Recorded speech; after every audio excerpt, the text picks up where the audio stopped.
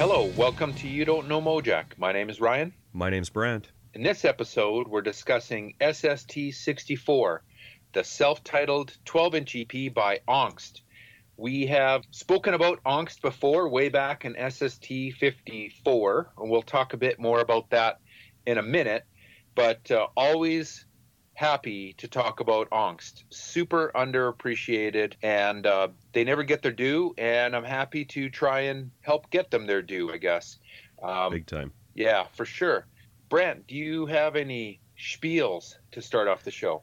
I sure do, and I bet it's the same one you have, so why don't you go first? Oh, man. Are you going to, what? You're going to scoop me again? No, I'm saying go first. You're giving me a reverse scoop? A reverse scoop. Okay, well, since you think that you are scooping me, I'm gonna unscoop you. Okay. Wait till you hear this. You're so unscrupulous. Yeah. Okay, so Brant. Yeah.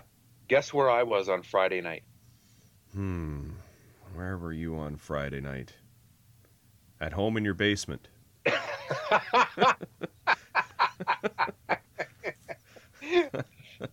That was a good guess. You know where I was on Friday night? I was watching Mac Sabbath. Oh, well, tell me what Mac Sabbath is first. That's a Black Sabbath tribute band, I guess, parody band that like dresses up like the singer's Ronald McDonald and the drummer's like the Hamburglar, etc. And they play like Black Sabbath songs, except all the lyrics are about like eating hamburgers and stuff. Were you able to pick up any good lyrics? Oh yeah, for sure. My favorite, I don't know their stage names or their parody names, but the guitar player's name is Slayer McCheese.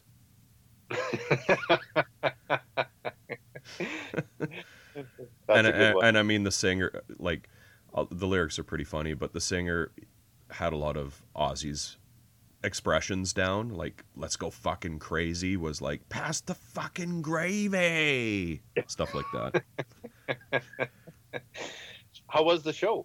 It was pretty good. And my friend Craig from a band Pork Sword, says to me, this is making me think that I should really bring my Husker Du parody, what did he call it? My Husker Du Flintstones mashup out of the garage called Yabba Dabba Doo.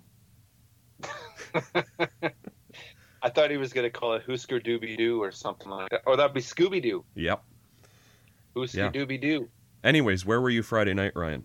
I was at an art studio. Oh, really? A buddy of mine, Jerry, who you met at the record fair a couple of weeks ago, he's a painter. Oh, yeah. And you might know his painting teacher. It's a guy named Malcolm Mooney. Yeah, Can. Yeah, Malcolm was in a band called Can.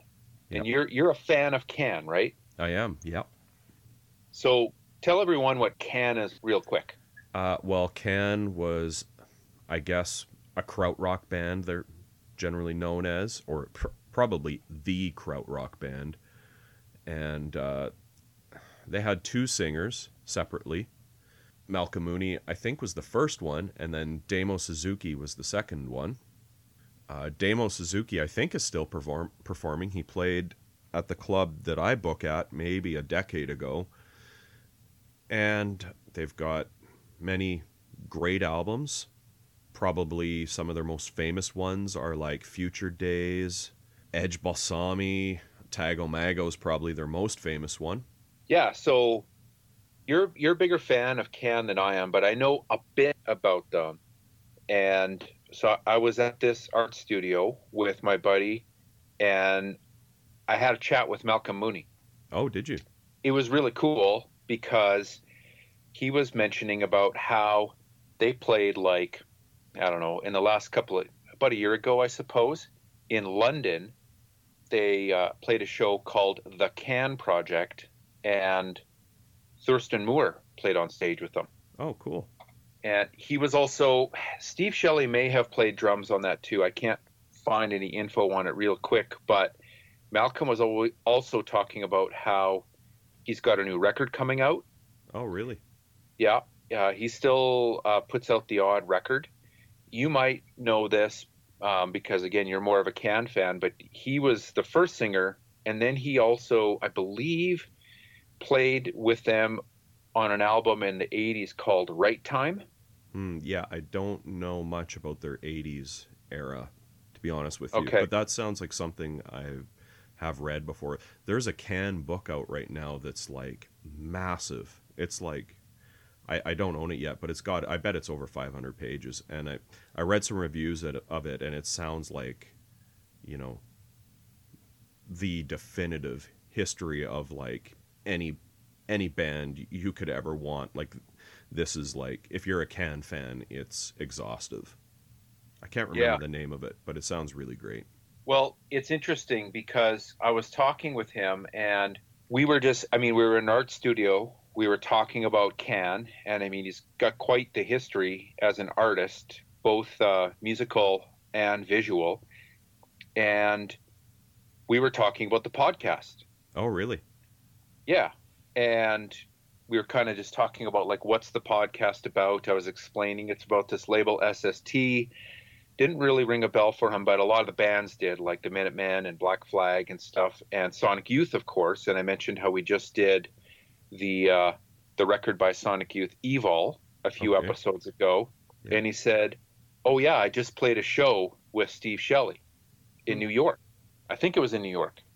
And I said, "Oh yeah, where was that?" He says, "It was at Pettibone Studios."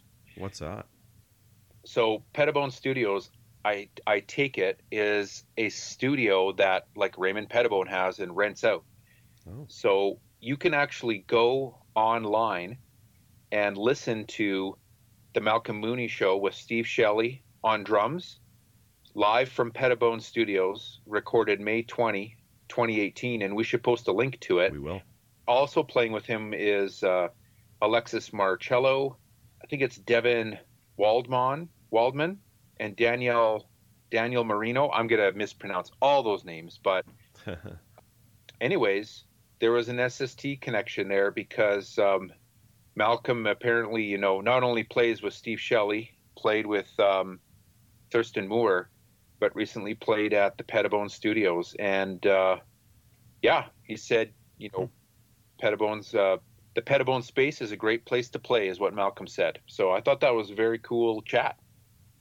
Was he aware of Raymond Pettibone as a visual artist? Oh, for sure.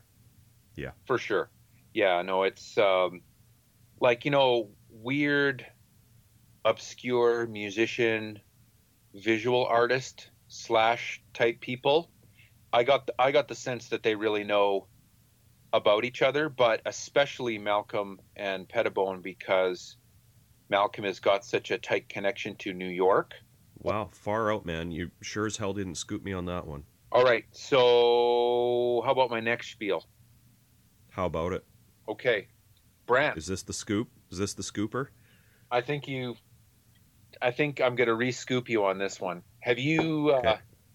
did you get that book Tomorrow is Too Late? I sure did, yep. Is that one of the best punk rock books you've ever seen in your life? So, okay, so here's the thing. This is in my spiels too. So, It, it is the Toronto Hardcore book. That's not actually a subtitle of it. I think it's called. the subtitle is Toronto Hardcore Punk in the 1980s. Okay. Yeah. Yeah. So here's the thing for me, Ryan. I haven't had a chance to look at it, and I guess the thing for me is I do most of my reading in bed before I go to sleep, and this is not the kind of book that I'm going to be able to read in bed. Like, it's a it's a total coffee table book. Yes. Like, oversized. I almost don't even want to open it. It's such a beautiful package. And here's the thing I was going to mention in my spiels. So last night I was out at the club that I book bands at. I think I've mentioned that on the podcast before, that I book bands at a club. And the band I booked was a fairly well-known Canadian band called the Sadies.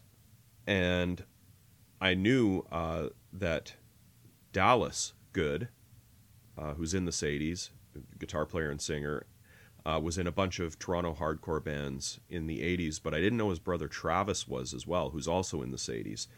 And I mentioned to them, we were chatting, and I've known them for a really long time. They've been playing at the club I work at for probably close to 25 years. And I said to them, I got that Toronto hardcore book in the mail the other day, and dude, like both of their eyes just lit right up, and they got so excited, telling me about like,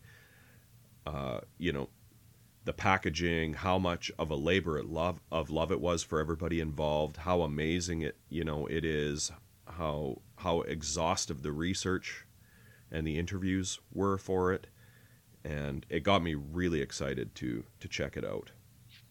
Yeah, it's up there with one of the nicest punk rock coffee table books I have ever seen. And I mean, obviously, we have a bit of a soft spot for it because it's Canadian, but Toronto was a big scene, Toronto, Vancouver, LA, New York. Those are, I don't want to call them, the top 4 scenes in North America, but hopefully it won't be too controversial to say that those 4 were at least in the top 10, and maybe Toronto was in the top 5. Certainly because of its proximity to the U.S. across the border. There are a lot of bands that went back and forth to Toronto, cross-pollinated with each other, and then the hardcore scene is really undocumented, and so it's long overdue. But not only is the book amazing, at least the version I got comes with a poster, postcards, and a 7-inch of some of the bands from back then. You definitely need to flip through it, Brant, because it's interesting. I have a fair amount of punk rock books, and no matter where you go in this era, they all the people, the bands, the scene, it looks very similar. But there's one thing about this book that really jumped out at me, and that is, it seems like every 5 pages, someone's wearing an SNFU or a DOA shirt. Oh, for sure. Yeah. Yeah, that poster that came with it is pretty awesome. Like, some of the bands on that poster, man, like, they had some amazing bands come there to play. But, yeah, you're right. I mean, there's some really good books about the first wave of Toronto punk.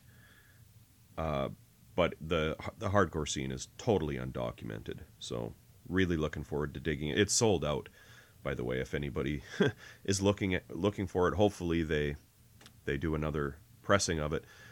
Yeah, I sure hope they do. I mean, more people have got to see this thing. Yeah. And if anybody wants to hear more, Dallas Good from the Sadies is on Turned Out a Punk, the podcast, and also the people that made the book also do an episode on it, and that's really good too. Oh, on Davian Abraham's show? Yeah. Oh, okay. I didn't know that. I'll have to check that out. The Dallas Good one's really good. He talks about all of these bands. Oh, that'd be awesome. And some other bands he was in. Did you know he was in the band Satanatras, Ryan? What? Yeah. No way. Way. I had no idea. I still listen to that record of theirs, 888, every now and then. Yeah, well, he was in that band. What? Yeah, man. Oh, I got to check that out again. Yep. I don't think he played on that album, but don't quote me on that. Well, that's sure a get yourself off the hook statement. I don't think he did it, but don't quote me on it. He was also asking about our band. He wants to play a show with. He's in. For people who don't know, he's in Shadowy Men on a Shadowy Planet now. Yeah, he took over Reed Diamond's slot when he tragically passed away. Yeah, he wants to play a show with our band. We played with the Sadies for a reunion show about.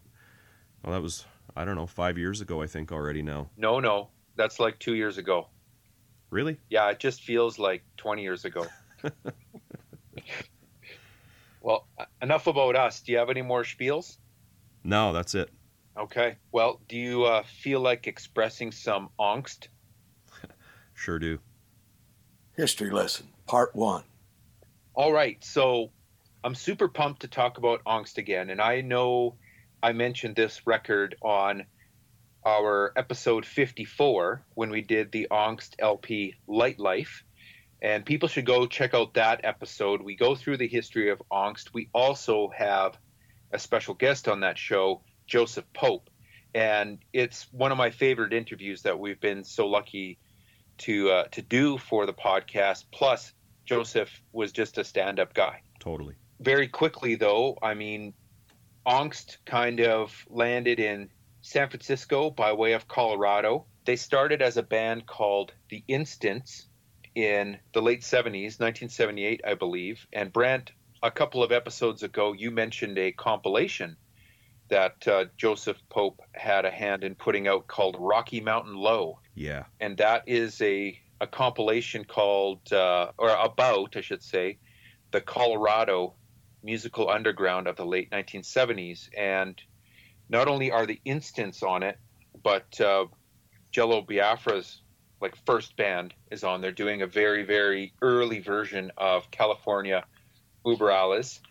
I listened to this compilation when you were here. You left it for me, which is very nice. Thank you. And I listened to the compilation CD a couple of times. And my favorite song is by a band called the Dirty Dogs. And they do a song called Sorority Girl. It's really good, hey? Yeah. Awesome. So people should check out Rocky Mountain Low. It's a labor of love, just like this Toronto hardcore book. I mean, we're lucky that people have the memory and the pictures and the tape, right? So it's very cool to go back and see that scene. Anyways, The Instants. Joseph Pope was in the band with his brother John E. Risk and a drummer, Michael Hersey. Turned into Angst. They contributed some songs to Sub Pop compilations. They're also on the Not So Quiet on the Western Front compilation. People should go and check that stuff out. They played a show with 100 Flowers, which has John Tally Jones, among others, from the Urinals, who also ran the record label Happy Squid. And that's where this EP comes in.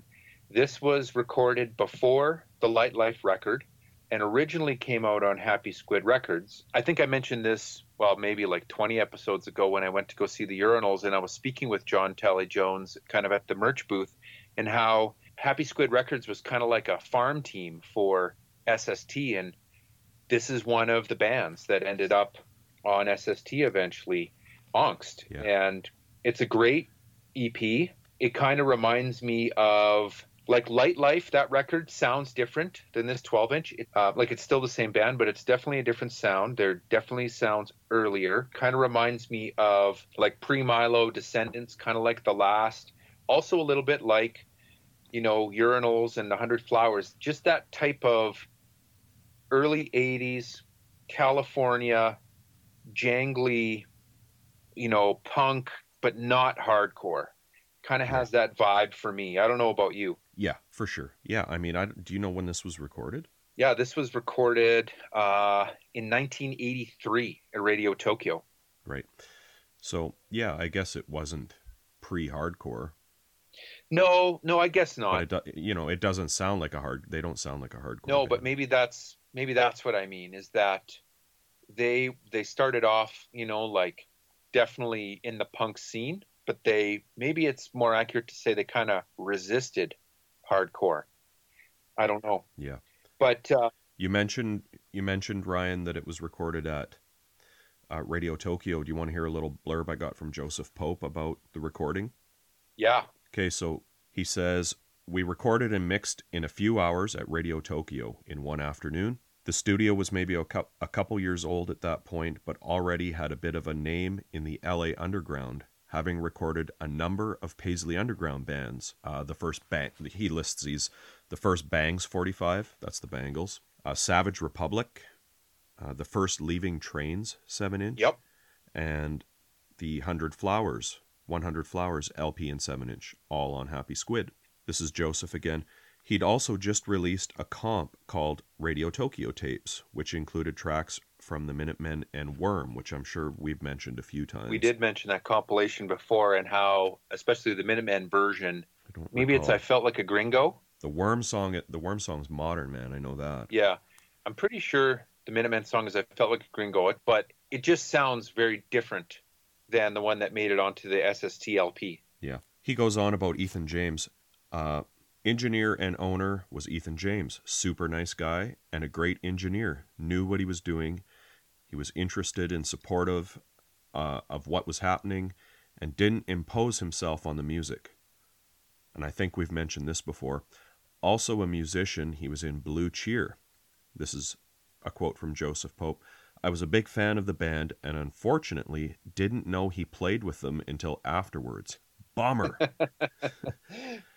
The studio was an 8-track, and in some ways I think it was perhaps our most well-recorded record, though that may have had to do in part with simplicity and the situation. Yeah, he mentions that in his interview in our episode 54 about how the SST records, I'm paraphrasing him, but they don't really have the edge, I think, that he would have liked, but there's definitely lots of edge on this 12-inch.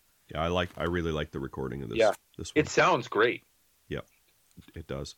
And I don't know what version you have of it, but I've got the Happy Squid version, and these early Happy Squid records, they came out on that like cool silk screened brown cardboard, and it just feels like a one of a kind piece of art packaged too, which is just awesome.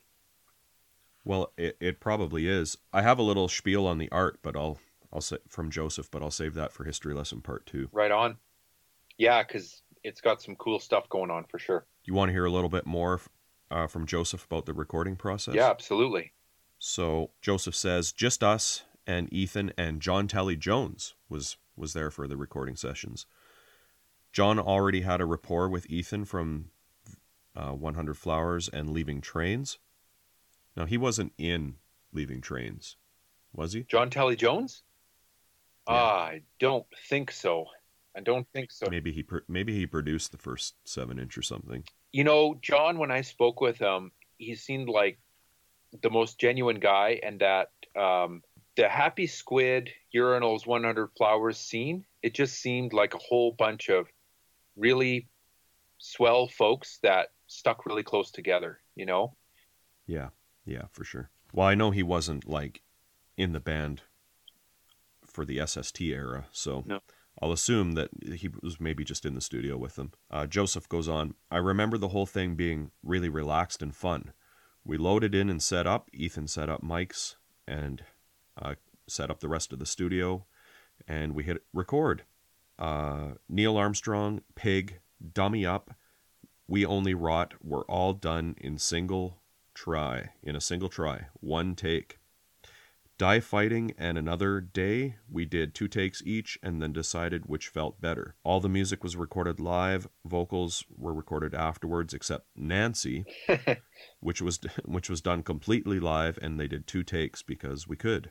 We decided what songs to record, though John was definitely into us and loved the song Neil Armstrong. He's a big fan of space exploration and outer space, and also has a great sense of humor, and that one got him. May well be the reason he released our record after hearing us at 1 gig, which I believe he mentioned in the interview that he saw them once and said, let's put out a record. Yep. Kind of what happened with Joe too. Like Joe Carducci saw him play and said, we should put out your record, and they ended up putting out 4 records on SST in addition to this re-release of this 12-inch. Yeah. We should also mention too, I mean, we kind of beat it to death in the Light Life episode, but Angst were a big influence on Frank Black in particular from the Pixies. I see more of that type of influence coming in later Angst, like not so much out of this record, more in like the Light Life album, and then from then on I can see more of a connection to the Pixies sound. This one, like I mentioned before, it really reminds me of that, you know, again, like kind of like The Last or Descendants with before Milo, and very much like kind of the vibe of 100 Flowers into Urinals, like really spastic, undistorted guitar and jangly, but good lyrics and really catchy. There's definitely some Gang of Four in there. Oh, yeah. And I would say some Talking Heads, too, for me. Yeah, maybe. I never thought of that. Yeah. It's definitely arty. You know, it's way artier than a lot of the stuff that was coming out of that scene at that time. Oh, yeah. Well, that's very true to form for Happy Squid Records, actually. I mean, not just the urinals leaving trains, 100 Flowers, but I mentioned this band before as well, but God and the State, like, Yep. like, that is a killer record, but very arty. And Rad Waste, The Rub. We've mentioned a number of these bands, and people really, and you know what? You can still order a fair amount of stuff direct from Happy Squid, and they come right from John Telly Jones. So people should check that out. Cool. Do you want to move on to History Lesson Part 2? Let's do it. History Lesson Part 2. How do you want to do this? Do you want to start with the artwork or the songs? Let's do the artwork. Okay. Why don't I give you a spiel that Joseph gave me? And let's do it. As always, I did everything as far as cover design and layout, and even did the labels in this case. Now, I don't have the Happy Squid version, so I don't know what the labels look like, Ryan. You might have to lay it on me. The labels are black with just white writing on them. They're very, very basic. Okay, okay. Well, this might be what he means. Lots of Letraset rub-on letters used. Remember them? That's what he wrote, and I do remember those. Do you remember them? Oh, of course I do. And now that I look at it, I mean, the lines are straight, but they're a little wavy, and that's because he rubbed them on, and that's what they used to copy it. Now, do you remember the process? Because I don't, but I remember using them. Would you rub them on with a pencil or something? Well, yeah, that's one way you could do it for sure. And I remember they would, when you would rub them on, there'd be like little divots where all of the pencil lead was when you rubbed it onto the paper. Right. I remember using them when I would, make little photocopy zines for sure. And by the way, the wax has got some messages. We got to make sure we hit those at the end. Okay. Original cover painted by Bruce, I want to say Licher, Licher. He was a friend of Johnny Risk, Joseph's brother, and a member of Savage Republic and owner of IPR Records, Independent Project Records. Do you know Savage Republic? I don't know. So I want to know more about Independent Project Records and Savage Republic. I think Savage Republic was really arty. I think they played a lot of, don't quote me on this, but for me, I associate them with that Desolation Sound scene that we talked about a few times. Yep. Like the desert generator parties and stuff like that. Yep. I could be wrong about that. So he owned this label. Here's what little I know about them. The label, Independent Project Records, had Savage Republic, Human Hands, I think we've talked about a few times. One of my favorite bands, Camper Van Beethoven, released an album on the label. One of their earlier ones, I think it's their second one, Telephone Free Landslide Victory. Might be their first one, actually. Another band I like, Red Temple Spirits, released some stuff on that label. It's Bruce's label, and I think he's quite well known for Independent Project Press, which is I'm pretty sure pressed probably most of that 100 Flowers stuff, and I think probably his record label looks a lot like this stuff as well. Almost like it looks custom silk screened. I don't think that's what it is though, but no, I really don't know, to be honest with you. He worked with REM, Stereo Lab, For Against. That's just some of the bigger bands I found that he's worked with, but a zillion other bands too. So go back to what you were saying about the photo. What was or the painting? So give me the credit again, because I've got on my copy it says front photo by Paul Fusco, and then the insert is credited to Roy. Okay, again, this is from Joseph Pope. Original cover painted by Bruce Licher. Huh.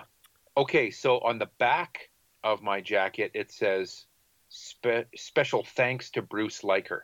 So maybe Bruce painted a version of the photo. Yeah, that could be. It looks like a photo of a kid at in a concentration camp. Yeah, that's what I thought it was. Yeah, for sure. Yeah, that might be what he means. Joseph goes on. this is again about Bruce. He had an old letterpress and produced really wonderful, distinct, and unique covers for his label and band. Our record was the first non-IPR cover he ever printed. I had a very specific look in mind, being a fan of the process, so I designed it as such. When Bruce saw it, all he said was, "I wouldn't have done it that way." I seem to remember that shortly thereafter he employed a similar design technique on some IPR releases. Yeah. For the SST release, knowing it would be offset and a totally different effect, I changed the color and design to be more suited to the process and to make it an obviously different pressing. For what it's worth, Bruce, without asking, printed a bunch of Happy Squid mutant multi-color versions, maybe 50 or so. Whoa. He was getting ready to print his first full 4-color cover, and this is the band, Community with a K. Community FK. Don't know much about them, but I know they're on Independent Project Records. I think they're like a synth type band. And he decided to experiment on us. They're actually, he's talking about the mutant versions. They're actually super cool, and not one of them is the same. I've never, ever, ever seen anyone like that. That'd be kind of cool Yeah. to stumble across one of those. I bet you, for someone who knows what they are, they probably would charge a bundle. Yeah. And here's a fun fact, Ryan, too. The 12-inch can be seen in a 1985 Hollywood movie called Echo Park, starring Susan Day of the Partridge Family and Tom Hulce, Hulce, who had just played Mozart in Amadeus. Echo Park flopped. I seem to remember there was good reason for that. I recall that in the scene in which you can see the record, a guy is listening to his roommate's screw and leans against the wall in a manner mimicking the cover. It came about because I think some scenes were shot at the Starkman building in downtown LA, where Bruce had IPR and his letterpress set up. Apparently the director saw our cover and integrated it into the movie. Miraculously, I found a guy online who describes the film and has a frame from the film showing the cover. The guy mentions us and actually knows who we are. Joseph sounds, flabbergasted that someone actually knows who Angst are. And so we'll post that picture of a screen cap from the movie. And Joseph sent me a link also of this blog where the guy, it's like a Tumblr blog. Al Dorney is the guy's name. Hot Video is the Tumblr blog, and he mentions a 12-inch copy of underrated SST band Angst, which he's definitely right about them being underrated. So yeah, I thought that was a cool little fun fact. It is, and it's fun. Yeah. Now you have a reason to watch Echo Park. No, I don't. Maybe we should have came up in our punk movie spiel. Maybe. Oh, maybe. I don't think that qualifies. Hey, if Cyberpunk's in RoboCop. Oh, come on. Qualify. Come on. There was like a whole cast of cyberpunks. Anyways, do you want to talk about the rest of the artwork? We kind of talked about the front cover. Yeah, lay a spiel on me about it. Well, inside, I mentioned this before, there is, at least in my version, there's a poster and a postcard. The poster is kind of like I guess it would be like an 8.5 by 14 or something like that. I don't know what it is. You fold it open, and it's credited, as I said, photo is credited to Roye, Roye. It's a photo of a nude woman, basically crucified, I guess, but with a gas mask on. Oh, I've seen that before somewhere. Yeah. And then I think you know where I saw that, Ryan? I looked up the SST release, and this came out on cassette on SST. And I'm pretty sure you can fold out the J card, and that photo's on the J card. Yep, you are correct, sir. And okay. On the back side of the poster is all of the lyrics, including for Nancy, and we'll get to that. And then the postcard is just a single-sided postcard, but it's like kind of on photo paper, so it's pretty nice. That's cool. Yeah. The back cover is, I think it's a photo of the Earth, kind of silk screened. And do you know who gets the credit for the photo? I bet it's Neil Armstrong. Nope, NASA. Aha. No, Neil Armstrong sings background vocals on Neil Armstrong, but we'll get to that. Yeah. And then that's about it. I mean, it mentions how we mentioned the guys, Michael Hersey, Joseph Pope, Johnny Risk, and it was recorded February 18th, 83, Radio Tokyo, produced by John Tally Jones, and Angst gets the special thanks to Bruce Leiker, engineered by Ethan James. All songs are credited to Mobile Modular Music. 1983, Happy Squid Records. Front photo, Paul Fusco, and as I said, back photo, NASA. Right. Do you want to talk about the tracks? Yeah, man. Tell me what you think of Neil Armstrong. Well, I'll tell you, I think the album as a whole is very well recorded, as I think we both have already agreed. The drum sound is great. I think it sounds better than Light Life myself. Yeah, there's something to that. The recording. The track Neil Armstrong, well, first I'll tell you what Joseph Pope told me about it. Oh, cool. Neil Armstrong actually started out as White Linoleum about BART, Bay Area Rapid Transit. At some point, John changed it to Neil, and I threw in John Glenn, which he immediately incorporated. Yeah, John Glenn comes up in, I think the second verse, right? I think so, yeah. I think the first one or maybe two verses is all about Neil Armstrong, and then John Glenn comes in. Yeah, and background vocals by Neil Armstrong. Yeah. Well, he sent me a thing about that, too. The Neil spoken part we flew in from a Time Life 6 record box set our family had since it came out. I brought it along as I thought it'd be cool to have that in the song if we could make it work. The timing of it was perfect. I think we only tried 1 or 2 times. I still have the box set. It included a really nice book, and I used to spend hours with it as a kid. I was kind of obsessed with space travel when I was younger, the moon landing in particular. I watched the build-up on TV over several days, and then the actual landing and walk live. Still an amazing memory. I think that's probably true for most people of Joseph Pope's generation. Yeah, probably even more so for people from the U.S., I would assume. Oh, for sure. Yeah. It's a pretty patriotic moment. Yeah. I just wrote, for myself, I wrote a bit of a grower, this song. At first, it was kind of hokey for me, and then after a few listens, it really grew on me. And I just really like the stop-start kind of stuff going on in it. Yeah, no, it's only 64 seconds long too. Don't forget. Had this song come out on something previous to this? Is this on a comp or something? I thought it was, but I could be wrong. I don't think so. On the Sub Pop compilation, the song is called "Give All Power to the U.S." and then the song on "Not So Quiet on the Western Front" is called "Worker Bee." Right, I remember you mentioning that. Yeah, I like it. I wish. I don't know about you. This 12-inch, it's over pretty quick. I flipped it over and listened to it a number of times this week. And when it's 12 minutes total. Yeah, well, total running time. So Neil Armstrong as a first track is great. I like it.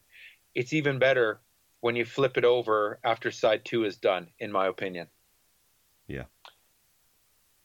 All right, the next song is Die Fighting, which is the one that, for me, really sticks out as, again, kind of sounding like that early Descendants, early The Last type sound for me. Also really good. And I should say Neil Armstrong and Die Fighting. Remember when we were discussing Light Life, we were trying to figure out who was singing? Right. On Neil Armstrong, it's attributed to Risk. On Die Fighting, it's attributed to Pope. Okay, interesting. Yeah, I like this song. I really like the guitar tones, really fuzzy, and I'm pretty sure they're doubled up. There's a hard right and a hard left guitar track. Yeah, so there must have been some overdubbing, I guess. That's what I hear, but I could be wrong. It sounds like they bashed this out pretty quickly. So Did Joseph say anything about this song? no, just that I'm pretty sure this is one of the ones I already mentioned. He listed as a first taker, maybe. Yeah. And then there's Pig. Sweep. This one sounds like Talking Heads to me. That's what I wrote.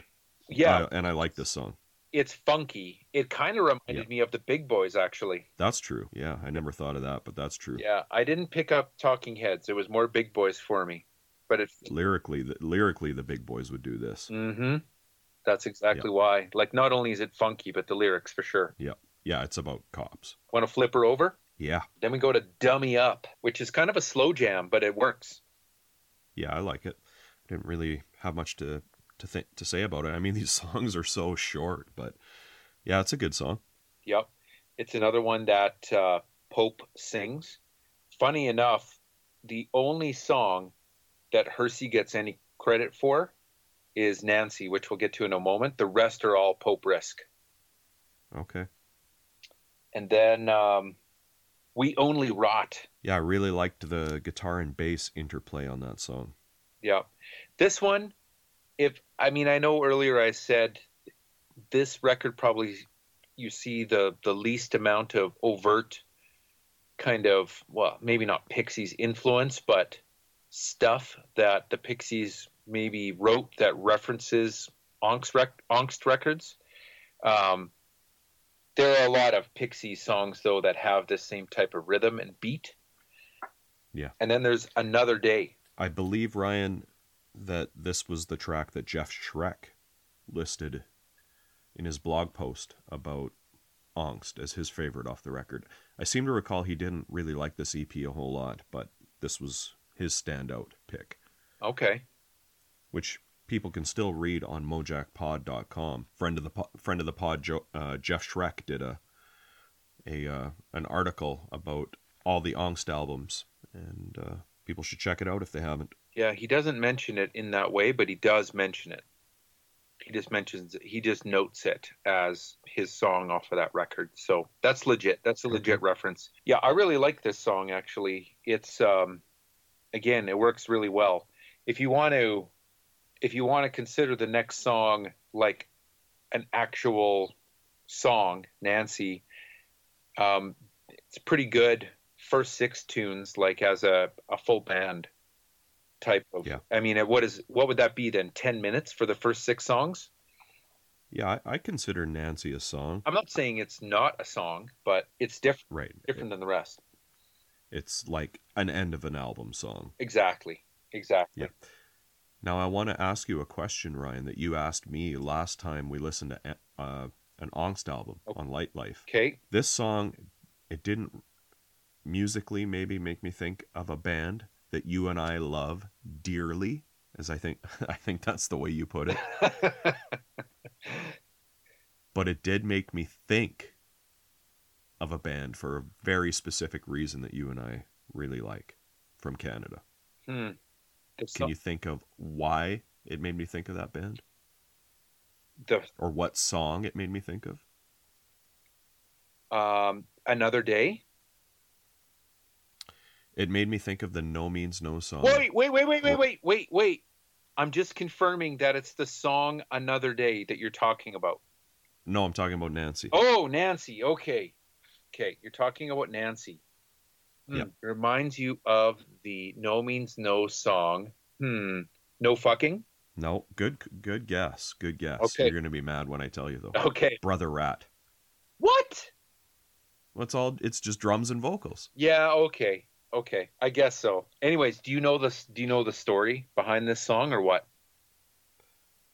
Well, it's what do you mean, from Joseph Pope? Do you have a story from Joseph Pope, or do you want to hear what I know about it? Tell me what you know about it. Okay, so apparently this is about Nancy Reagan, formerly known as Nancy Davis, who, like Ronald Reagan, was like an actor, an actress, and apparently she was known for, the first lyric in the song is, "Does Nancy perform acts of oral copulation?" Apparently, She was known for this. And there's actually a book written by some sort of celeb biographer called Kitty Kelly. And she mentions this specifically about Nancy Reagan, about how she was well known for this. And apparently, as a result, she was like really popular on the old GM lot way back in the day. No shit. Yeah. There's a quote from the Kitty Kelly book talking about how Nancy Davis was really popular on the old GM set, and she got lots of roles, I guess, because of this. I believe that. So that's what I know about this song. What do you know about it? Well, I don't know anything about the song, but the album ends with a guy saying, "Sorry, I'm not interested in your sexual habits." And that came from, apparently, Joseph Pope's amp kept picking up a truck driver's CB radio, and they got some on tape, and he says, "Some was too good not to use." And that's what that is. No way. That's some CB talk. Good buddy. I thought it might actually have been like a clip from a Nancy or Ronald Reagan film. Oh, that's a good guess. Yeah. Yeah. Well, it works. Don't quote me on that. I might be wrong. You are. Yeah. Does that ring a bell at all? Yeah. I'm sure I say that every episode.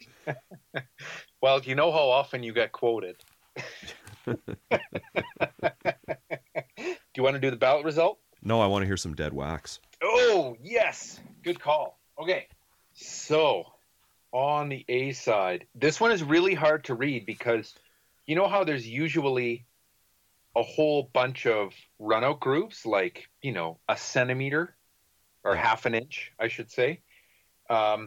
There's like only one on this, and the writing is right on it. But here I go on side A. It says, "Any fool can make a rule," and then it has those ellipses. Yep. Then on side B it says, it keeps going ... ellipses. It says, "And every fool will mind it." Any fool can make a rule, and every fool will mind it. Definitely looks like, you know how on a 12-inch, like the grooves are super wide and deep, and it's got this it looks like a private press type of label on it. It's just a cool package. It makes me interested to find one of those mashup ones. I'd also like to see one of the SST ones too, to see if it sounds any different. Yeah, I wondered if the SST version has the Dead Wax. Yeah, that's a good question. Or maybe something even different. Well, good save there, man. We were almost going to just cruise right into ballot result. Dodged a bullet there. Oh, man. Did we ever? Shall we? Yeah, lay a ballot result on me. Ballot result. All right. I'm going with Another Day. I can get behind that. Yeah, that's my favorite song for sure. I almost wanted to do Neil Armstrong just because it's probably next to the song Nancy, the song that is best known on this record, but truly my favorite song is Another Day, and that's the way to go. Yeah, man. What's next week? Oh, man. Brant? Yeah.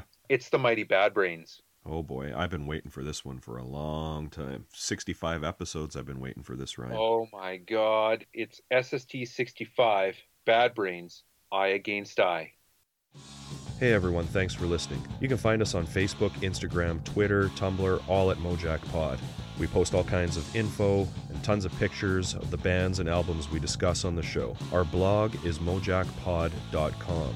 Please check it out for some exclusive content. If you like what we do and want to support the podcast, the best way to do that is to tell your friends about the show. Subscribing, rating, and reviewing on iTunes is also appreciated. We love hearing your opinions, corrections, and feedback, so feel free to post on our social media sites and send us an email to mojackpod@gmail.com. Thanks again for all the support, and we hope to see you next week.